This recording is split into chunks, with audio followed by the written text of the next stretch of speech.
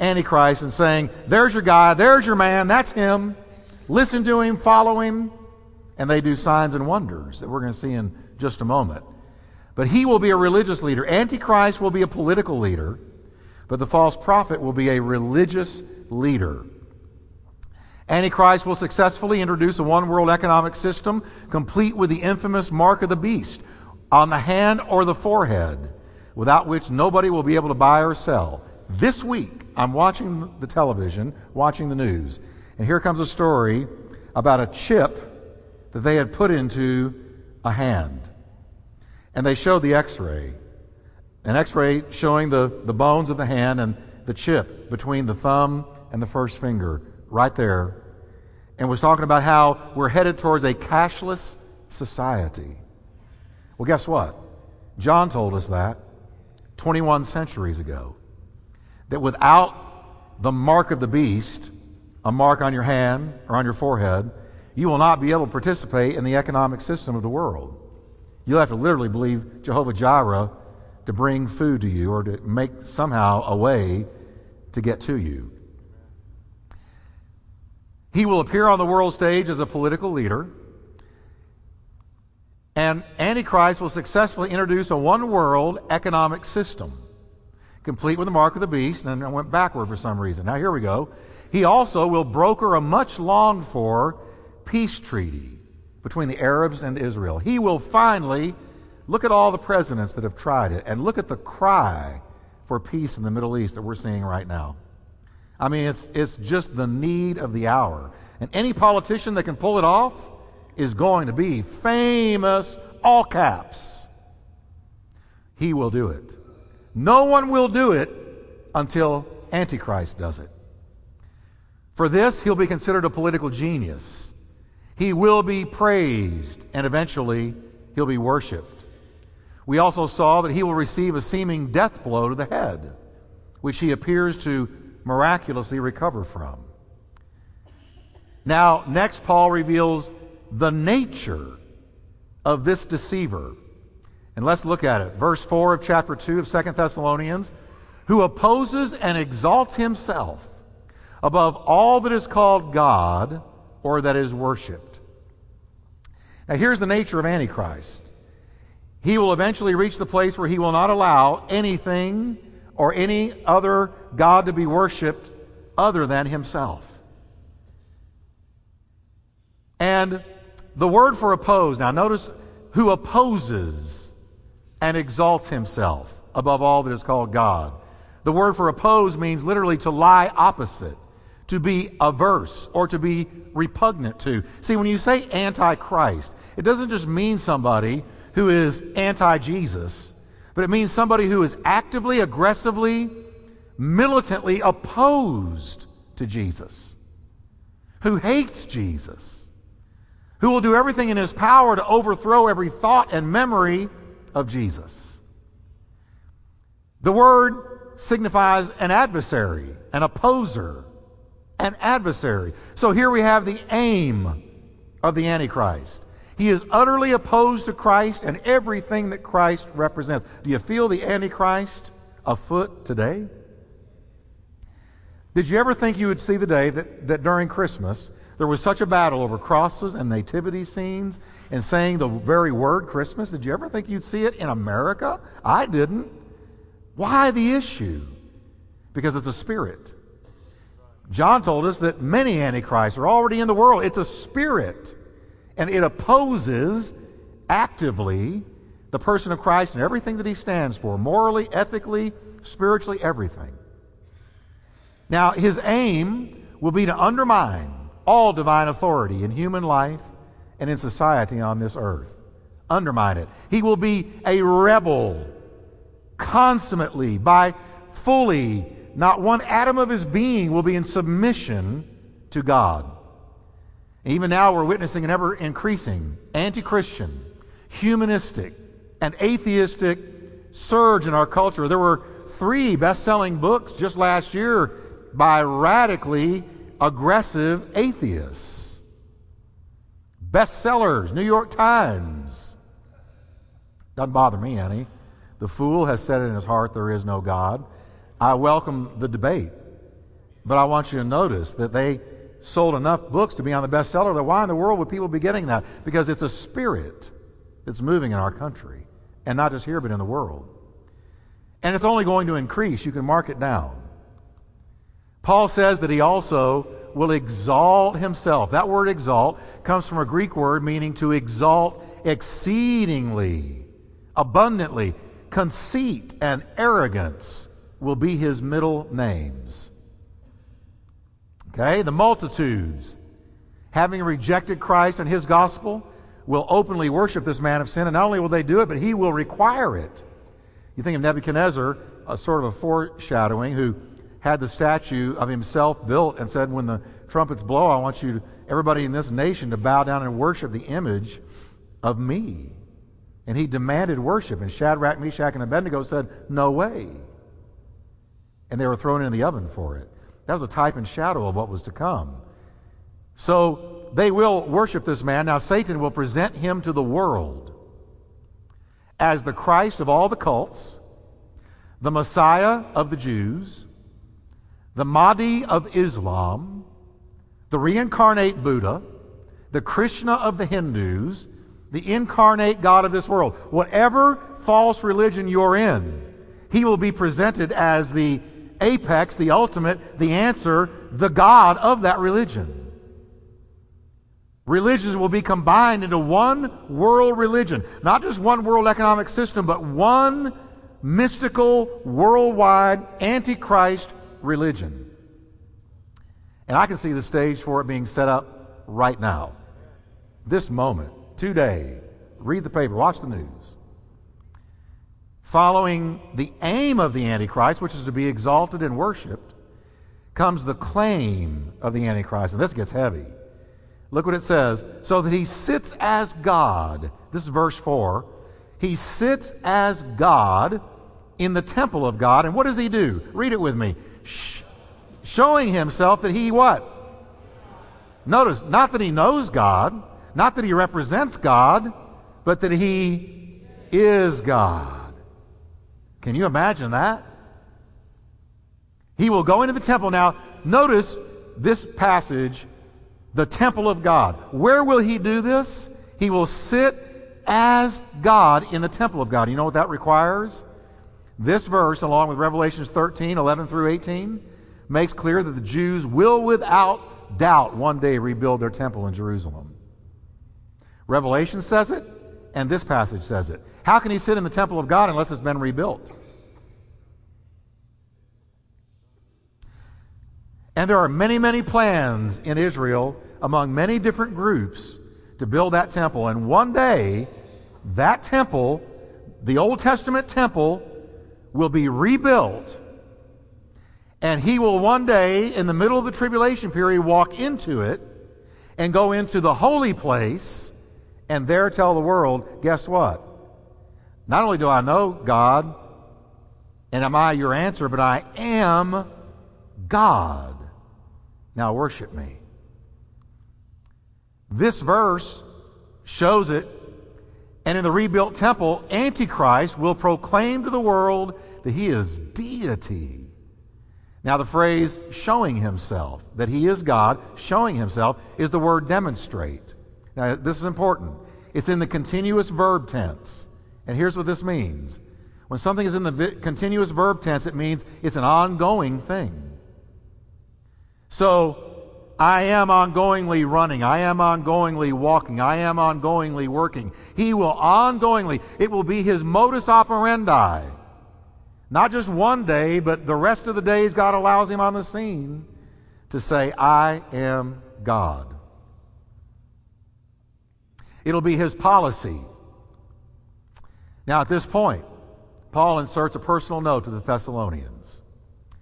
He reminds them of what they had forgotten. Something they'd forgotten. Now look at verse 5, chapter 2. Do you not remember that when I was with you, I told you these things? Now here's what he's saying. You have forgotten something, Thessalonians. What was it? No doubt Paul had covered a lot of ground while he was with the young church before being driven out of town. And he had taught them a lot. You talk about a walking seminary. Oh my.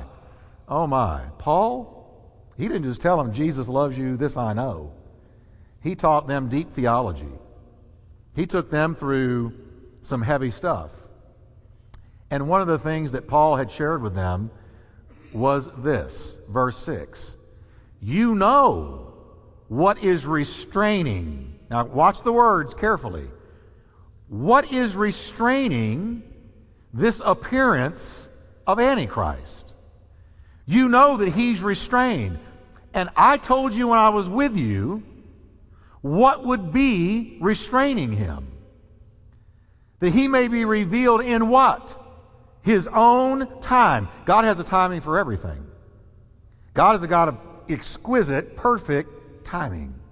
So there's a timing. And until that time comes, Antichrist cannot be revealed. He cannot walk onto the world stage. So Paul reminds them of something we need to understand tonight. What is restraining us waking up tomorrow morning and reading in the paper of some individual rising on the world scene, stepping into Israel and forging a peace treaty and introducing a one-world currency? What is restraining him? They had forgotten that all these events were being restrained, held fast, deliberately and actively, and the reason for the restraint was so that Antichrist might not be revealed before the proper time. In other words, say this with me, God has everything under control. Are you ready? He does. Let's say it again, because some of you are wondering about that. Even the appearance of this wicked man, say it, God has everything under control. Say with me, the devil is a dog on a leash. Now, I'm not belittling. Listen, I take the devil very seriously. But nevertheless, he is on the leash of God's sovereignty. He is. So, in the next verse, Paul tells us that the one, and notice I capitalized one, that the one holding back the Antichrist and unbridled lawlessness on this planet is the Holy Spirit. Oh, thank God for the Holy Spirit. I can't imagine being 30 minutes on this planet without the Holy Spirit of God. Look at verse 7. For the mystery of iniquity is already at work, Paul says. Only he who now restrains, notice he, proper noun, or pronoun, he, proper pronoun, capital H, he who now restrains will do so until he is taken out of the way. There's a level of evil that cannot come forth until the restrainer is gone. Now the word mystery, let's just look at this passage, the mystery of iniquity. When you hear the word mystery in the Bible, it refers to a truth that once was hidden but has now been revealed. There's about 12 mysteries in the New Testament. There's about 12 of them. The mystery of iniquity is the secret working of lawlessness. That's the mystery of iniquity. From the very beginning, it has been a goal of Satan and his wicked spirits in the heavenlies to overthrow God's purposes. From the very beginning. We meet the devil as soon as Adam and Eve are created. And how do we meet him? Slithering up to them to lie to them about the Word of God and the character of God. What's he trying to do? Overthrow God's purposes. Because the mystery of iniquity was already afoot. So really, Eve, you believe all that? You believe that word? All they had to remember was a couple of verses. That's the only Bible they had. Don't eat that tree. But he was able to twist even that much word. What was he after? To overthrow the love of God's heart. The most beautiful part of his creation. So the mystery of iniquity goes all the way back to Satan going up into heaven and saying, I will overthrow God and I will be like the Most High. And he was cast down, became a disembodied spirit, and became the arch enemy of God to this day. The mystery of iniquity used to be hidden, now it's revealed. Now, notice in the verse, the mystery of iniquity is already at work. Only he who now restrains will do so until he is taken out of the way. Now, he is the masculine, is used in the masculine in the Greek language. And it shows that the restrainer can be spoken of as a person. In other words, this restrainer that is restraining, that Paul's talking about, is not an it or a thing, but is a he. He gives it the masculine gender. Now, the only one who can restrain Satan and his angels is the Holy Spirit. And he's working, actively in our world today. It may not look like it, but the Holy Spirit is actively at work right now. And the instrument of that restraint, what the Holy Spirit has used throughout the ages, is, say it with me, the church.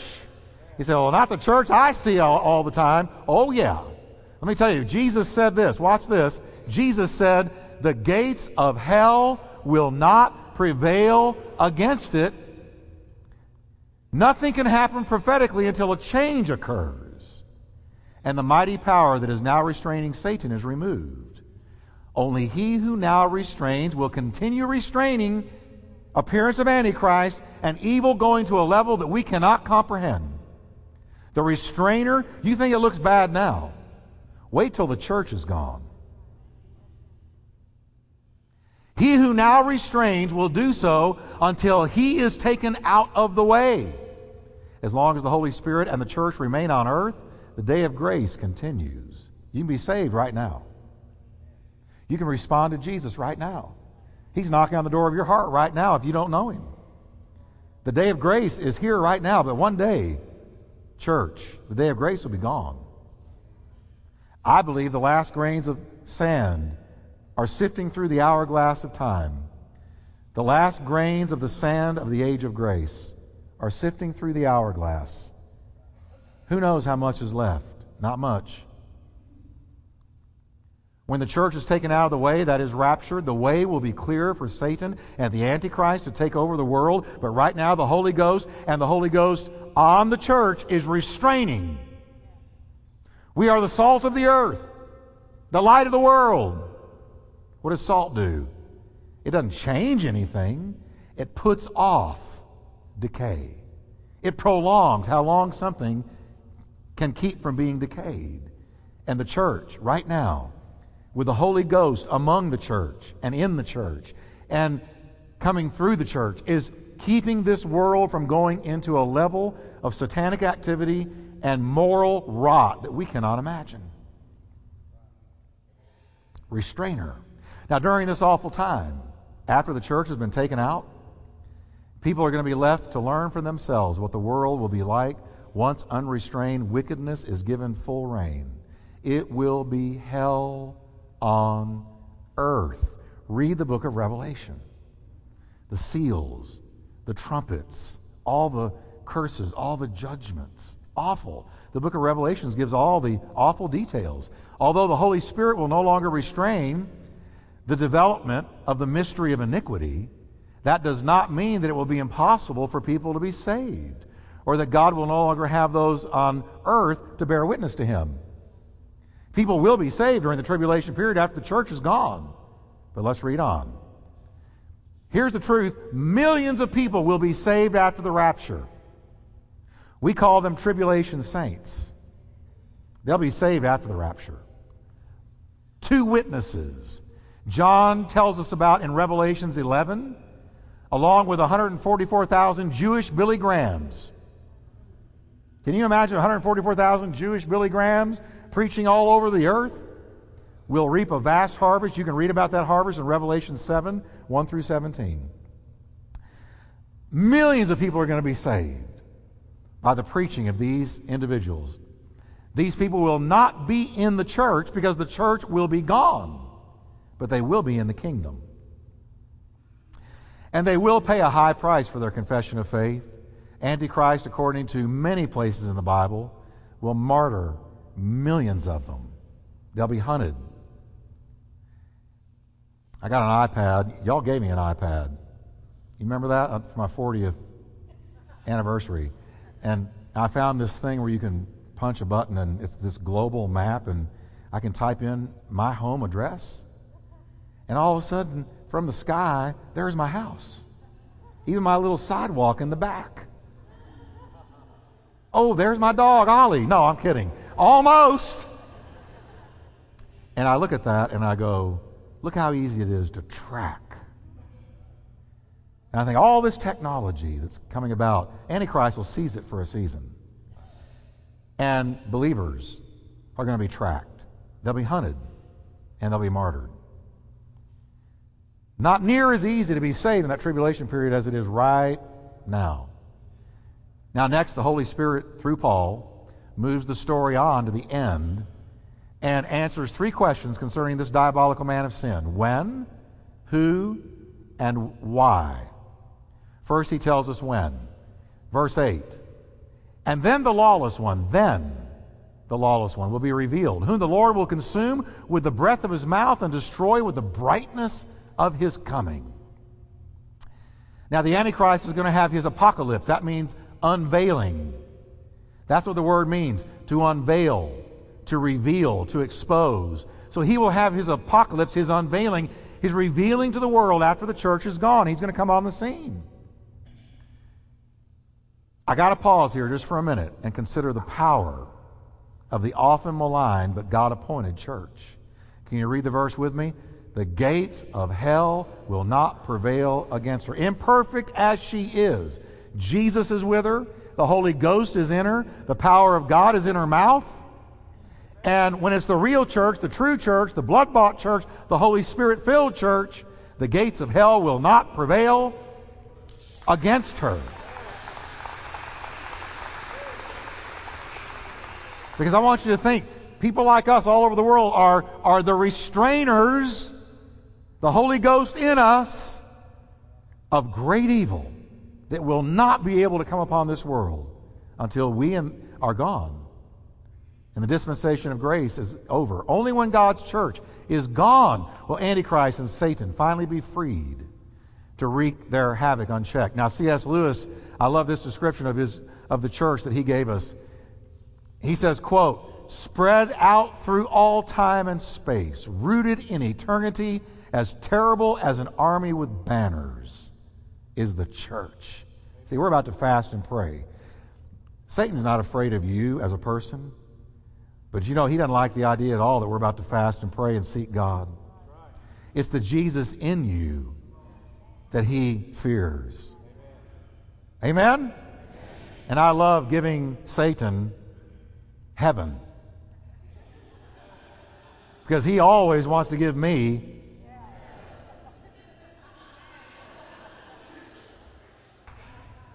all right.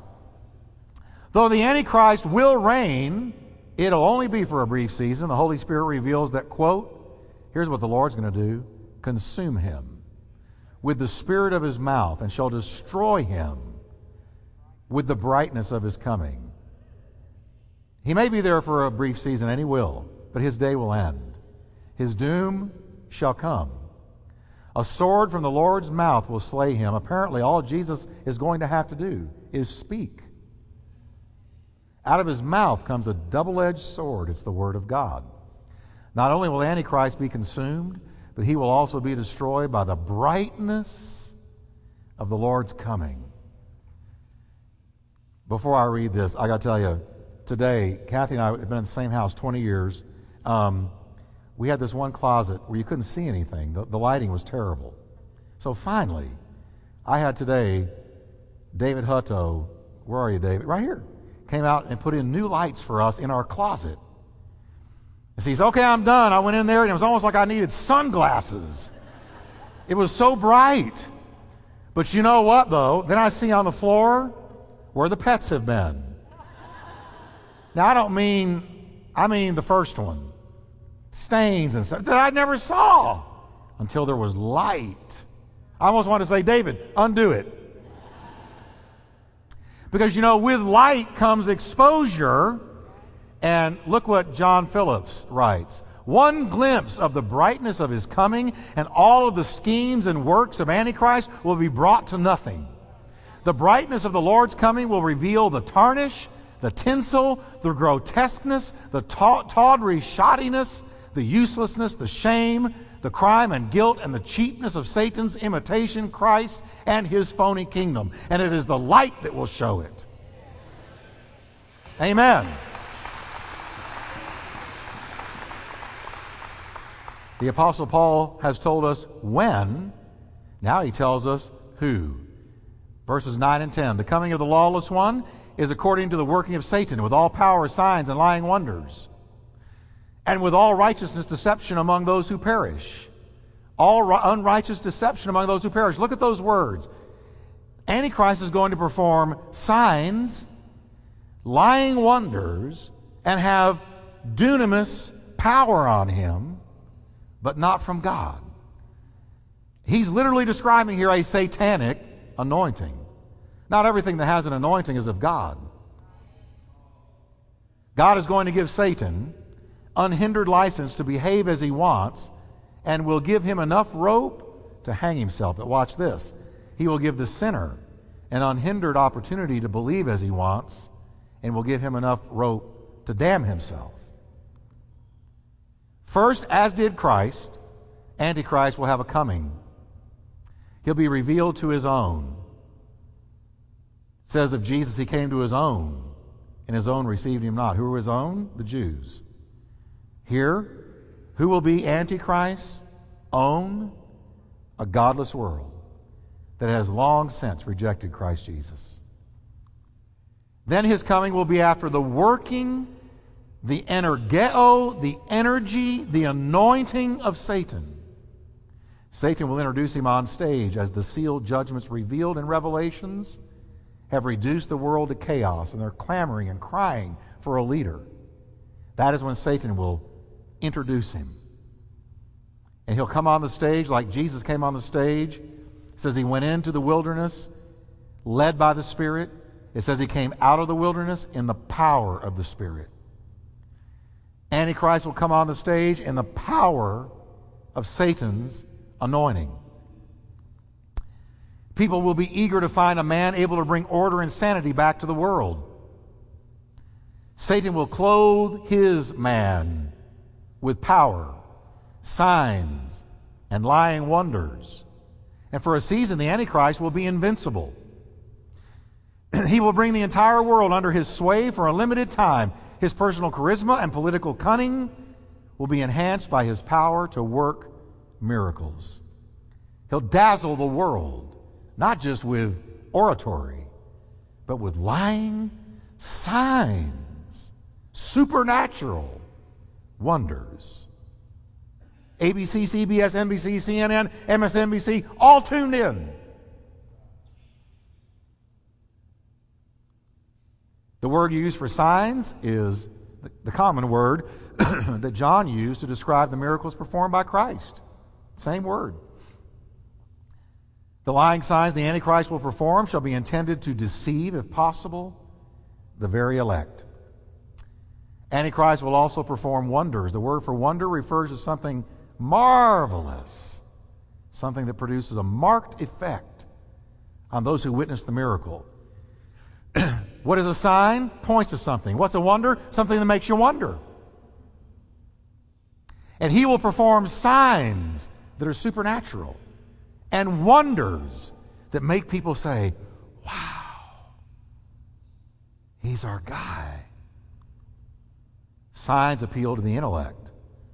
Wonders appeal to the imagination. We have the when and we have the who. And Paul next reveals why God will permit Satan this one brief hour of triumph. Read this carefully, and I got to tell you, this is so sobering to me. I hope an eternal hell is not real. I mean, I sure wish it weren't real. But I have to stay with the Word. And look what he says. Why will the Lord allow them to be deceived by this man? Because they receive not the love of the truth, that they might be saved. Don't tell me there's more than one way. Any old way will do. No, the love of the truth. Jesus brought us the truth. I'm the way, the truth, that they might be saved. Powerful verse. The cost of rejecting Christ Jesus is almost impossible to imagine. To reject his love and offer of salvation is to invite wrath and terrible deception. For those left behind, there's going to be a delusion. Look what he says in verse 11. For this reason, that they rejected the truth, rejected Christ, God himself will send them. Read it with me. Strong delusion. And that what will happen? Read it. That they should believe not a lie, the lie. Delusion means literally to wander, to forsake the right path. It implies a departure from both sound doctrine and sound morals. Oh, look at our country today. And note that Paul calls it the lie, not just any lie. What is the lie? It is the ultimate lie that Antichrist is God. See, when you reject Christ, you open the door to deception. There's no other way around it. It's a law like gravity. To reject the truth is to open the door to a lie. But God says, I'll send them a strong delusion when they reject my Son. It's a done deal. They've rejected him. So I'll let them worship a false god. And it will be a strong delusion. It will be the lie. And the world that has rejected Christ will actually come to believe that this man in the temple, calling himself as God, is indeed God. They'll believe it. It's called the strong delusion. It's a sobering fact that men are free to choose their own way, and God is free to confirm them in their delusions. Just before putting down his pen, the prophet Isaiah issued a warning from God. Listen to this. It's amazing. Quote, I also will choose, says God, their delusions. I, God, will choose their delusions and will bring their fears upon them. Why? Because when I called, not one of them answered. When I spoke, they did not hear. But they did evil before my eyes and chose that in which I delighted not. Powerful. Before he rained down hell from heaven upon that wicked people of Sodom, God first smote them with blindness. He blinded them. It'll be a blind world in the day of the tribulation. So will God do in the hour of Antichrist. They shall be struck with spiritual blindness, a strong delusion, that they will believe the lie. He's God. Paul warns in Romans 1, 24 through 32, that a time comes in the personal history of an unbeliever when God gives him up. We don't hear preaching on this much anymore, do we? Because everybody's trying to tickle ears. But, folks, this is the Word of God as much as John 3:16. And woe unto us if we don't tell the whole counsel of God. Look, this is the counsel of God. It says that God gives, there comes a time, and only God knows that time, when God gives him up. God warns in Genesis 6:3, my spirit is not always going to strive with man or any individual man. I found this anonymous poem, puts it this way. There is a line by us unseen that crosses every path, the hidden boundary line between God's mercy and his wrath. There's a line. And one day some people, they make one more decision, they one more time reject him, and they cross a line. And God says, done. And what shall be the end result for those under this awful delusion? Paul says in verse 12, that they all may be, read it with me everyone, straight out of the Greek language, here it is, straight out of the Greek text, that they all may be, say it again, damned, who did not believe the truth but had pleasure in unrighteousness. The deluded will be comprised of those who had pleasure in unrighteousness. As Jesus said, they love the darkness more than they love the light. Now let me tell you the truth about people as we close tonight. You want to know the truth?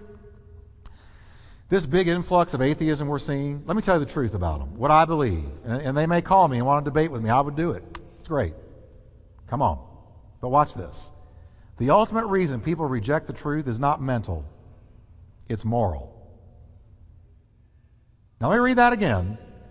They may come up with all kinds of highfalutin, intellectual arguments and disputes and debates and on. But the Bible says the fool has said in his heart there is no God. They have committed abominable things. That's moral. Now watch this. Let me read it again. The ultimate reason people reject the truth is not mental, but it's moral. It lies in man's love of sin and his pleasure in unrighteousness. He wants to do, she wants to do, they want to do what they want to do, when they want to do it, the way they want to do it, and they don't want the restraints of the Word or of God. It's moral. So if I choose to go, listen, a man's theology will always dictate his morality. Show me the way you live, and I'll show you the way you believe. So these people say, oh, I believe in evolution, and I don't think that God created us, and, they come up with all these different philosophies and think themselves into corners and give all these different reasons for not saying, I believe in God. But I tell you, the bottom line reason really is moral. They want to live a certain way, and they don't want God messing with their business, so they come up with all these intellectual arguments. Remember that. It's true. Next time, read it with me. God is still on His throne. So let's stand together, can we? And I know this was strong tonight, but you know what? It's only as strong as is the Word of God. The Word of God is salty. Amen? That's why this year we're going for as many souls as we possibly can in every way we can. We're going to see many, many people come to Christ.